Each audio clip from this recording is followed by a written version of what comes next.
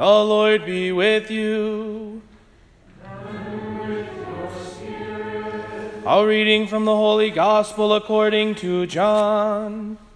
Glory to you, O Lord. John was standing with two of his disciples, and as he watched Jesus walk by, he said, "Behold the Lamb of God."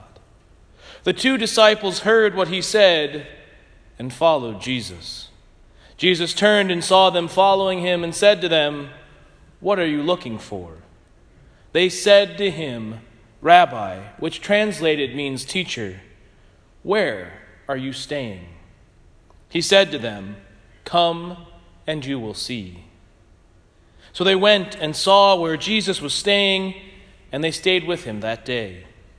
It was about 4 p.m. Andrew, the brother of Simon Peter, was one of the two who heard John and followed Jesus. He first found his own brother Simon and told him, "We have found the Messiah," which is translated Christ. Then he brought him to Jesus. Jesus looked at him and said, "You are Simon the son of John. You will be called Cephas," which is translated Peter. The Gospel of the Lord. Praise to you, Lord Jesus Christ.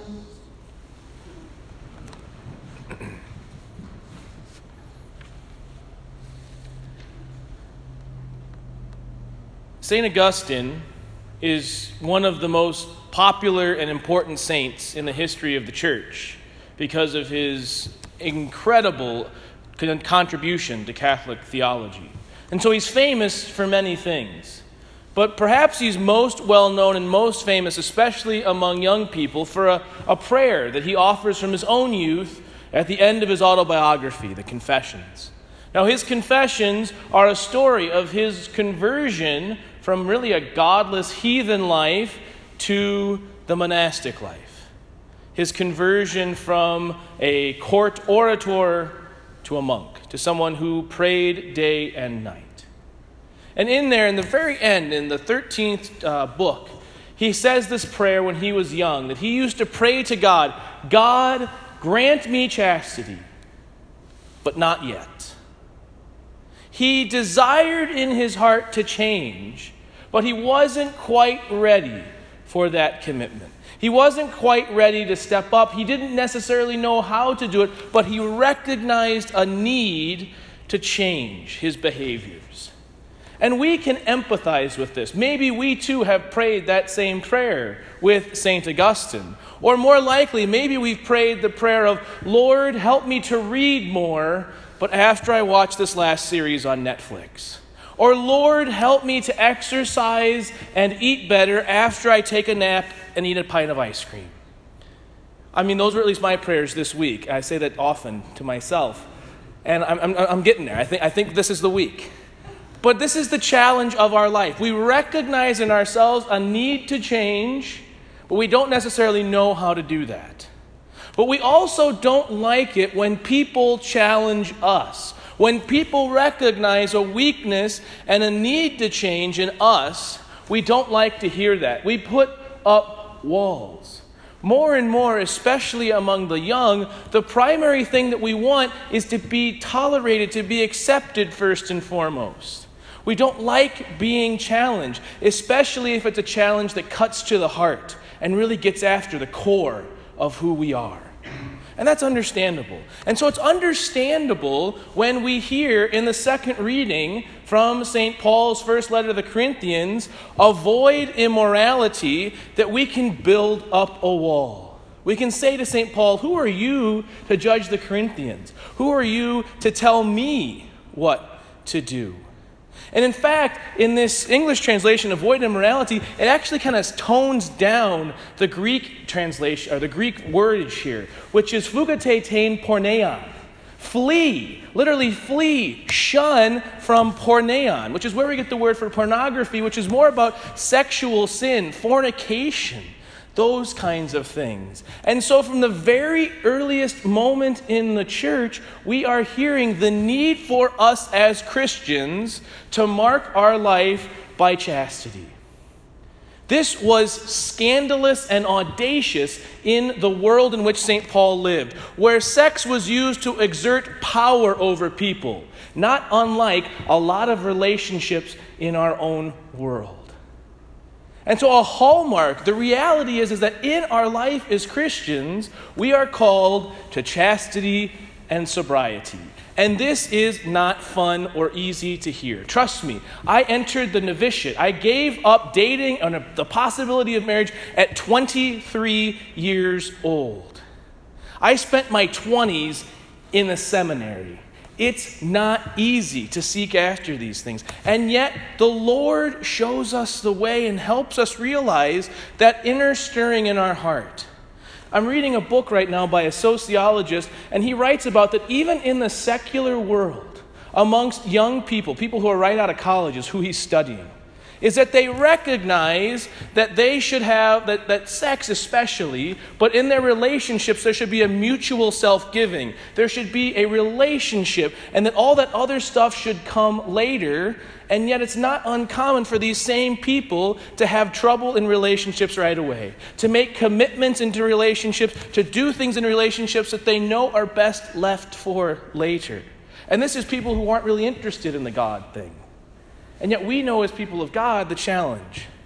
And God shows us the way. Why? Because he loves us. We sometimes hear from St. Paul, avoid immorality. We don't like the answer, so we don't care for the reason. But why should we avoid immorality? Because we are made in the image and likeness of God. This is a radical claim that we make as Christians, that we are primarily a spiritual being. We are not just our body. We are a soul that has a body. And as a result, our body should be an extension of our soul. Our body should be that which makes the world a better place. A place where love, a place where service, a place where beauty, goodness, and truth are the way in which we relate to one another. As St. Paul says, we are temples of the Holy Spirit. Think about that for a moment. Think about that. That you in your soul, because of what God has given you in baptism, are worth more than anything this world has to offer in a material sense. And that is who you are fundamentally and primarily.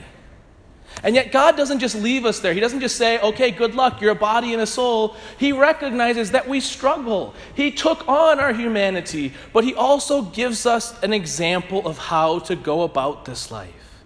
And we have that in the first reading and the gospel today. We have Samuel and we have St. Andrew.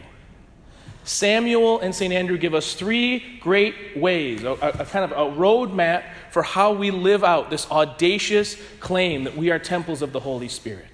The first is this: we have to put it into practice in small ways. Before we can make the big jumps, before we can stand up for our faith in tremendous and in ways that move the world, we have to do it in simple, practical, objective ways each and every day.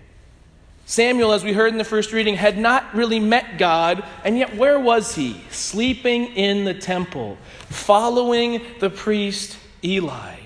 He was practicing the ways of God before he knew him. St. Andrew, before he even met the Christ, before he even met Jesus, was following John the Baptist. And so it should be for each of us. We need to develop virtue, which are dispositions toward the good, which are habits that make us good, are little things we do each and every day. It's the sacrifices that we make. It's the kind words that we say. It's the little things that we do that strengthen us for the big test. The other thing that we need after this practice that we hear in both these readings is we need to listen. We need to listen to God. We need to pray. Samuel is sleeping in the temple, and is waiting. And when he hears a voice, he's able to hear it. Why? Because he's in a place of quiet. Andrew has been practicing following John the Baptist, so when he hears him say, "Behold the Lamb of God," he can make something of that claim. He hears it not just as something else that John is saying, but that this means something. And when Jesus speaks to him, he follows after him more. We need to pray every day. We need to be in conversation with God. When we practice in small ways virtue in our faith, when we listen to God in prayer, the last thing we need to do is when we hear God's voice, we need to respond with boldness. Samuel gets up and runs to Eli, and then he says to the Lord, "Speak, Lord, your servant is listening."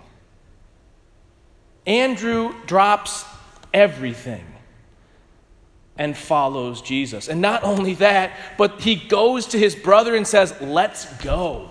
Let's do this together. Come on, I found the Messiah." This is our Christian life. It's a beautiful life, but it's also a challenging life. But here's the icing on the cake.